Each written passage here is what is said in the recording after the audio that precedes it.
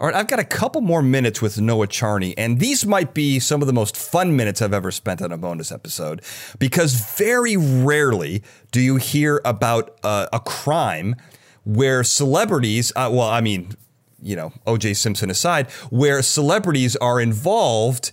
But here it is, the Mona Lisa theft. Pablo Picasso gets the spotlight, the magnifying glass put over his works. And I don't want to spoil anything here. Let's get into this, because I could jump the gun on a couple things here. So this is a great story, and it's fun because lots of people know about the Mona Lisa theft. Lots of people know about Pablo Picasso, but this little side story in his biography, almost nobody knows about, and it really makes their jaw drop. So when we did our episode together, I mentioned that the idea that there are criminal art collectors commissioning the theft of works for their private collection is almost exclusively the realm of fiction and film. Yeah. And there's no real life examples. Well, one of the exceptions to the I remember rule you saying that. is Picasso. And so here's how it went down. Picasso's best friend was a Polish-born poet named Guillaume Apollinaire. And the two of them were men about town, but this was before Picasso was very famous. He had moved to Paris in 1904, and he was making some waves, but he hadn't made a career for himself quite yet. And he admired an exhibit on Iberian ancient statuary that was at the Louvre Museum. And this was an exhibit that really spoke to him because he comes from Spain, the Iberian Peninsula. And he was really admiring what looked like quite abstract sculptures. They look more cubist or minimalist than anything that contemporary artists were doing. And he saw an affinity with his paintings in them. And he admired a couple of statues there in particular. And those statues would be stolen in 1907. And they were stolen by a guy with a great name, Honoré Joseph Géry Pierret.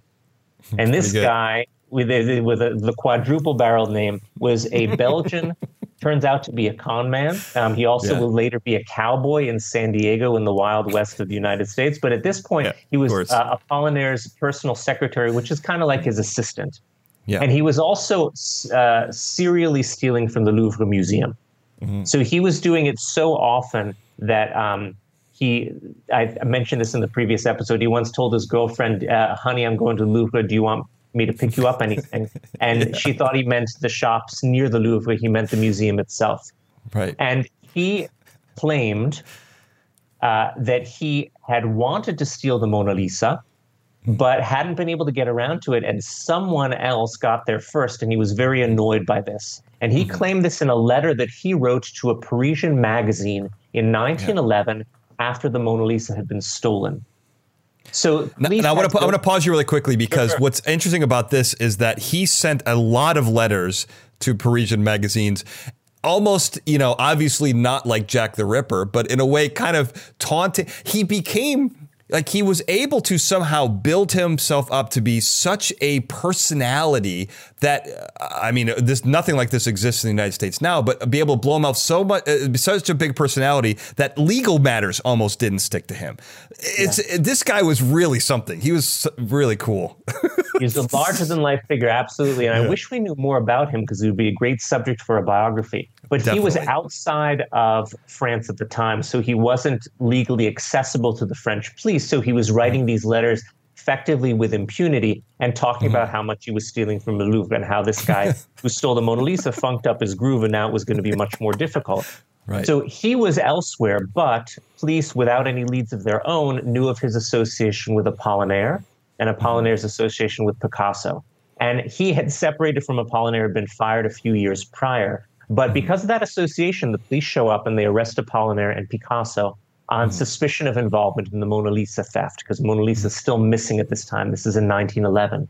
Right. And the two of them are interrogated by the police, and they're both terrified. And Picasso is so terrified that he claims he's never even seen Apollinaire before. And the two were best friends. There's photos of them sitting together. They were men about town. It was it was totally ridiculous.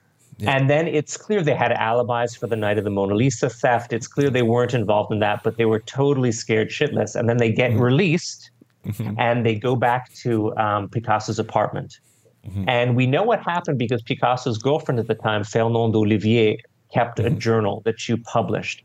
And she said she thought it was always weird that most of Picasso's art collection was on display, except for these statue heads, which he kept in a wardrobe. So they're like stuffed under his underwear or his socks. And they pulled them out and they put them in a suitcase. And at night, they're determined to take them and throw them in the Seine River to dispose of the evidence, because they did steal these from the Louvre.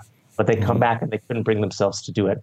And eventually Apollinaire returns the statue heads to the magazine for which he is the art critic.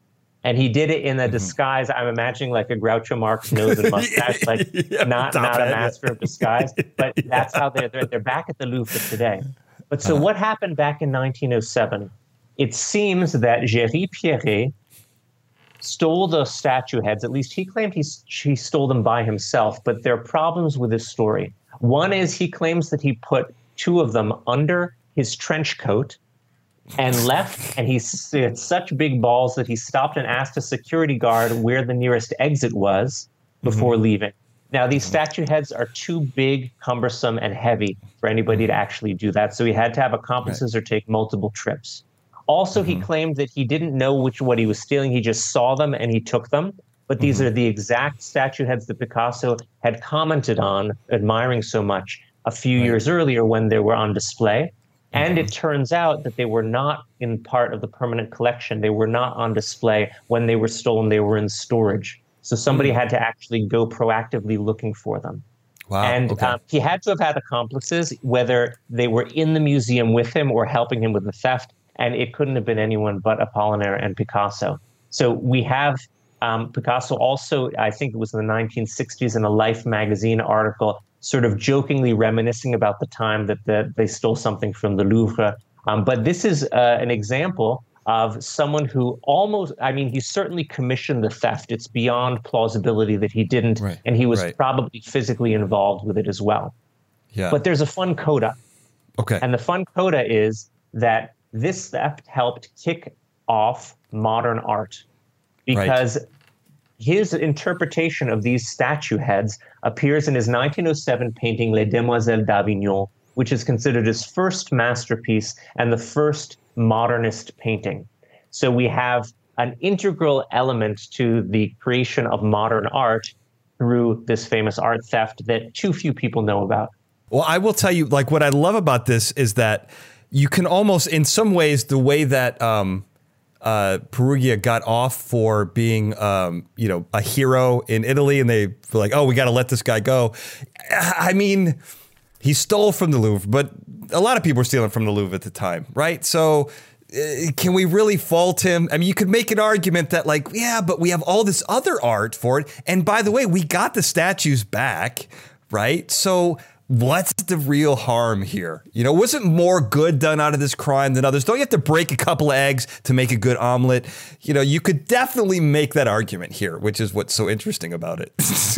You say that, and it's also, there's some countries that have funny laws related to theft, and England was one of them. And until not that long ago, if someone who stole something or tried to steal something from a museum could argue that they never intended to permanently deny the owner of their property, then they could get off on this.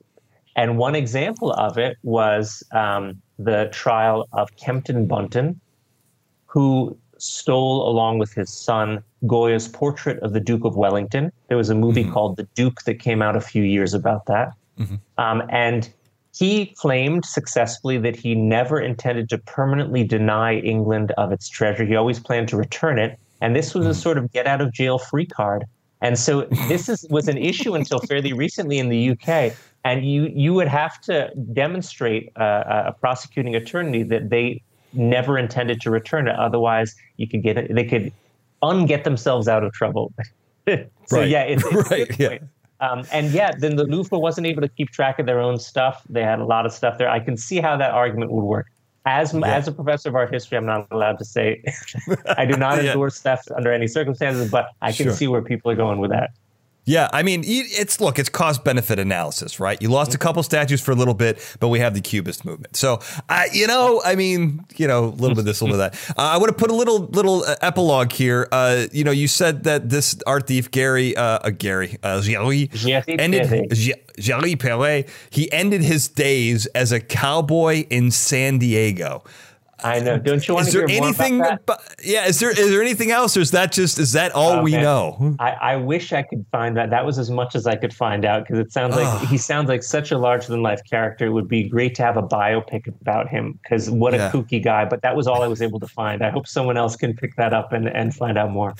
Because I can't imagine him just being a regular cowboy. I see him as like a disco cowboy with like the frills and the hat, a little flamboyant. I could just see him having flash and flair, as a cowboy. Well, this is a great story. As you said, it is one of those that not a lot of people know, but one that people should. So thank you for this extra time. Oh, it's my pleasure. And thank you for having me. I write too many books. I'd love to be back in the future. Absolutely. We'll have you back.